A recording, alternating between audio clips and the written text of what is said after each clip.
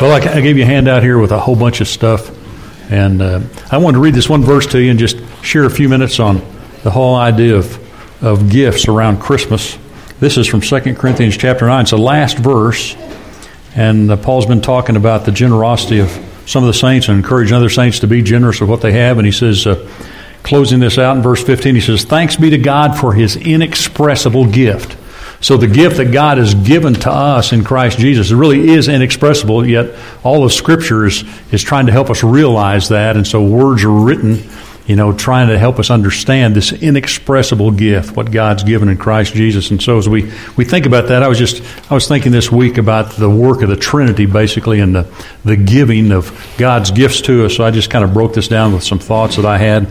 Life is a gift, isn't it? And when you read through Acts chapter 17, where Paul comes into Athens and he's paraded down the street and he looks at all these gods with all these tags under their statues, and then he sees one that says to the unknown God. And so he says, "Hey, I'm here to tell you about the one that you don't know. He's the real one." And he talks about how God has drawn the lines for people in every generation to live where they live, to occupy chronologically and geographically areas of the world. And so that's the kind of life that God's given us. He's gifted everyone with that kind of life. He's given everyone an opportunity to live. He's drawn the lines. It says in Psalms, if you pray with Murray very often, you'll find out one of his favorite things to remember in prayer is that God has drawn the lines for us in pleasant places, the psalmist says. And so God has drawn lines for everyone in which they live, the boundaries of their lives, their chronology, and their geography. And that's a gift. Everything about life is a gift. We didn't come up with this thing, we didn't establish it. We didn't earn life. God just gave it to us. And God the Father wants us to understand that in Him then we live and move and have our being. And so as a Christian, we become conscious of that, don't we? We become conscious of the reality that it's within God that we live and move and have our being. Most people don't have that realization. They just think life's all about what they can do or all about themselves. And like Rick Warren said in his book, The Purpose-Driven Life, it's not about you. That's the first sentence in the book, if I remember correctly. It's not about you. But it is about us being in God and beginning to live consciously that way. So God grants us this gift of life, and then we find that there's something beyond that. At some point, if we're a Christian, that there's abundant life, that there's this life that's overflowing. There's more than enough, and that comes by faith in Christ Jesus. So we enter into this life of abundance, this eternal life, really the life of God that we begin to partake of. Jesus said, the adversary has come to steal, to kill, and to destroy, but I've come to give life and to give it to you abundantly. So God wants us to know the eternal life, that life that's unquenchable, that's indestructible, that God grants us as we partake of Jesus in faith. So one of my favorite places to think about is how in 2 Peter, where Peter says that the precious and very great promises of God have made us partakers of the divine nature. That's an interesting concept to think about, isn't it? That we're partakers of the divine nature. So we know about the Trinity. We know God the Father, God the Son, God the Holy Spirit. And it's almost like God is saying, this is heretical probably, but it's almost as God is saying, in the future there will be God the Father, God the Son, God the Holy Spirit, and God the bride, because we will rule and reign. We won't be God in that sense, but we are partaking of the nature of God even now. And so the encouragement of Peter is really get at the business of unwrapping this gift. What's all in it? You ever seen those?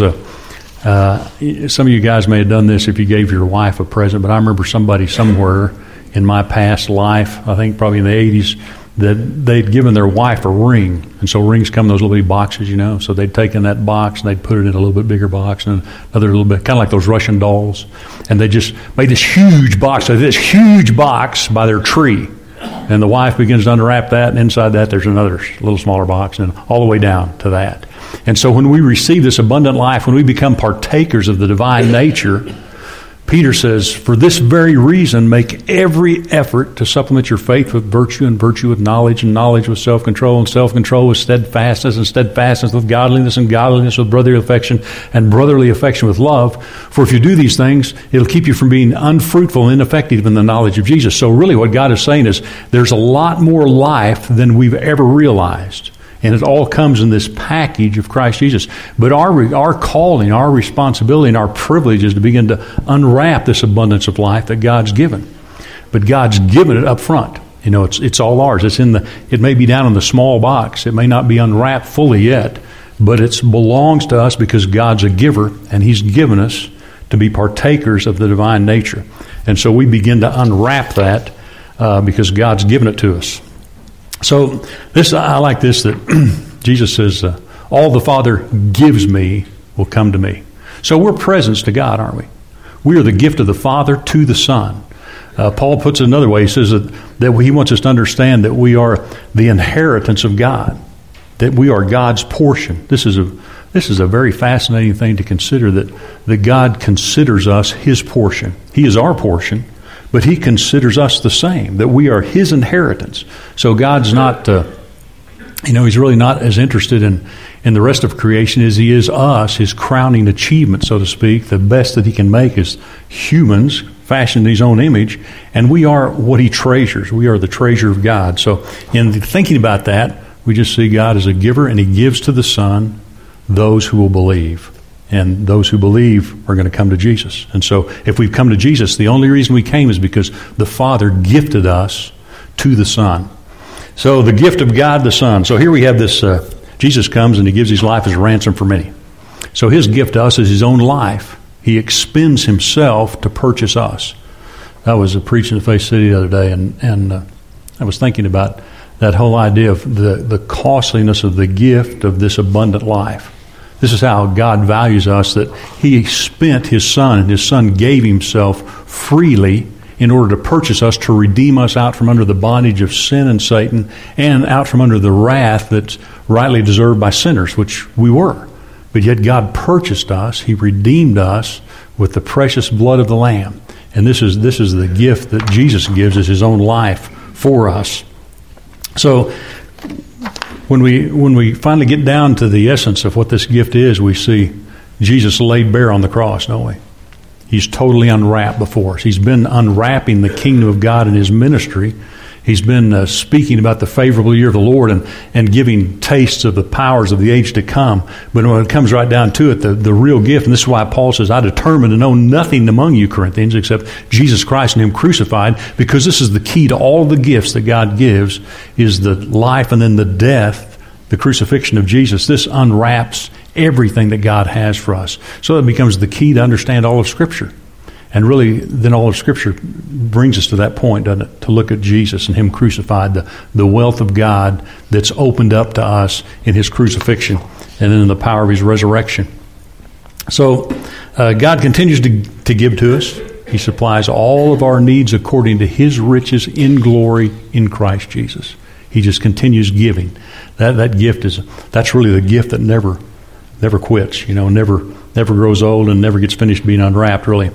And the Spirit then conveys the Spirit giving of Jesus. So if you'll notice when we do the Apostles' Creed, there's a real orderly structure to that. First it talks about God the Father, then His only begotten Son, then the Spirit.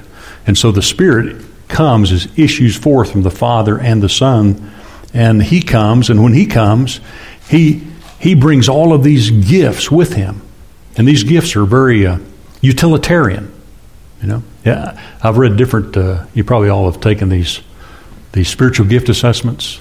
Have all these different gifts. Some of these assessments say there's 29 gifts in the New Testament. I think that's Bill Hybels' take on it. The people that worked with him in developing his 29 gifts in the New Testament. Of course, those are not exhaustible. If you read in 1 Corinthians chapter 12, there's at least 9 that are listed, and really a few more that are sprinkled in there. If you look in Peter, he just breaks them down into 2: those who give and those who serve. Paul talks about 7 gifts in Romans chapter 12. And so there's all these places in Scripture where it talks about gifts of the Spirit. So when the Spirit of God comes, He brings with us, He's like a nested rustling doll in Himself. He brings with Him gifts that are be utilized to the glory of God and to the benefit of others. So you and I are beneficiaries not only of the life, the abundance of life in Christ Jesus, but that gift includes being gifted ourselves, and then we expend those gifts, we utilize those gifts to evangelize and to build up the body of Christ.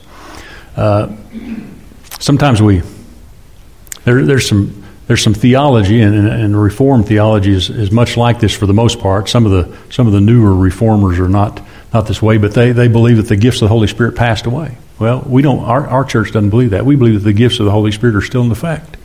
And so it really becomes incumbent on us as we're unwrapping these gifts to find out what it is that God has bequeathed to me in particular, specifically, to use, not to think of something that's mine and look how this is really something special. Well, it is special, but it's special in its use, not in keeping it for ourselves or thinking somehow that it puts us at a different position or a different level. These gifts are very utilitarian.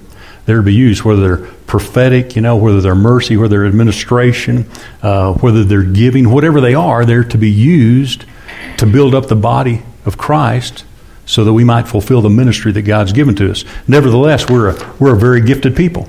So whatever the gift is we have, and we have a gift of life, first of all, from God the Father who breathed life into humanity, but then we have this gift of abundant life that comes to us by faith in Christ Jesus. And inside of Christ Jesus, there are all these other gifts that are to be unpacked and to be utilized in order that God might be glorified. So I made a list of a bunch of this stuff down here, but it talks about how the Spirit has been given in a really a new and a powerful sense in the New Testament, in the New Covenant, in a way that he'd never been given in the Old Testament. And Jesus is speaking at one of the feasts in Jerusalem, and he says, anybody that's thirsty needs to come to me, and I'll give them water. And out of their innermost being will flow rivers of living water. And then John makes a commentary there when he's writing his gospel. He said, Jesus spoke this about the Holy Spirit who had not yet been given because Jesus had not yet been glorified. But now Jesus is glorified. He ascended to the right hand of the Father. He sits there, and he sent the Holy Spirit. And the Holy Spirit came as this river of living water to well up within us so that there's more than enough for whatever God assigns to us in life. And it comes through the gifting and the urging and the power of the Holy Spirit moving through us.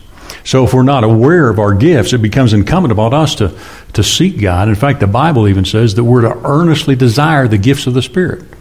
Not so we can show off, but so we can be utilized, so we can be useful in the hands of God to build up the body of Christ, and so that we all mature to the fullness of who He is. So we grow up into His headship, and then we do these ministries. So God not only gave us grace and a gift in life, but He says He also prepared beforehand good works that you and I are supposed to do in order to glorify Him. So this is very fascinating, really, when you start thinking about it. God's already mapped out our life. He's already prepared good works for me and you to do. We've probably already done some of them, hopefully. We've already done some of these good works. They're trailing behind us, like the psalm says, goodness and mercy come behind us, going into the presence of God. But there are more to do. And sometimes we think, well, I really don't have much of a gift, or I don't know what my gift is. Well, it's incumbent upon us to unwrap this till we get down there and understand, hey, this is what my gift is, and I want to apply that. And so we see this, as we pray on Sundays during the church services, we'll pray. Lots of times somebody will bring up those people that are ushering or people who work in the sound system or the video, all these kind of things that are really, really behind the scenes, aren't they? We don't consider the people that clean and set up the tables, and take stuff down and put things away. And they're doing this stuff. And a lot of those people just enjoy doing that. They have a gift to serve, and they're doing that. And whatever God gives us to serve in, we realize this is a gift. And I can say thank you to God, and I can impact other people. I can prepare the way for God in some small way maybe, or some larger way, whatever it is. But it's a gift. So life is a gift, isn't it? And God gives us gifts within this life for the purposes of elevating His Son Christ Jesus, that He might be seen and known. So I want to encourage you as you're thinking about giving things this Christmas. Just remember that you've already got all the good stuff. If you've received Christ Jesus, you got the best. You got the gifts of God, the gift of the Holy Spirit. You've got abundant life, and now you can expend yourself in unique ways that are pleasing to God and that will benefit and bless other people. So I want to leave you with that kind of word, and then I'm going to pray for you, and then we're going to eat some more stuff. We're going to eat what Jim said that he saw down in East Texas: bacon wrapped pork butt. It sounds good, doesn't it? All right, let's pray together. Father, we do thank you that we're a gifted people, God, because you are a giving God. Lord, you've given us more than we've realized, more than that we've been able to unwrap so far. But we pray, Lord, for the grace to keep on just digging down into Christ Jesus, into the benefits of belonging to you and Him. And Holy Spirit, we thank you that you've come alongside us really to do that, to unpack in us all that pertains to this great salvation that God has given to us. Not only for our sake and not only for knowledge of you, God, which is so precious to us, but that others might see and know and receive from you, God, a life that's complete, fulfilled in Christ Jesus and given to us freely. So, God, we thank you for this season of the year. It's really kind of a time to step back and think again of how great is this mystery, God in the flesh of Christ Jesus, and then in the flesh of us by the Holy Spirit. Father, help us to take as freely as you've given. We're not good receivers sometimes. Help us to take as freely as you've given so that we can give away that freely. Give ourselves away in the gifts that you've given. So God, bless us with revelation, with understanding, with strength and energy, and let us be a blessing, God, to those who are around this Christmas season. God, we ask you this in Jesus' name.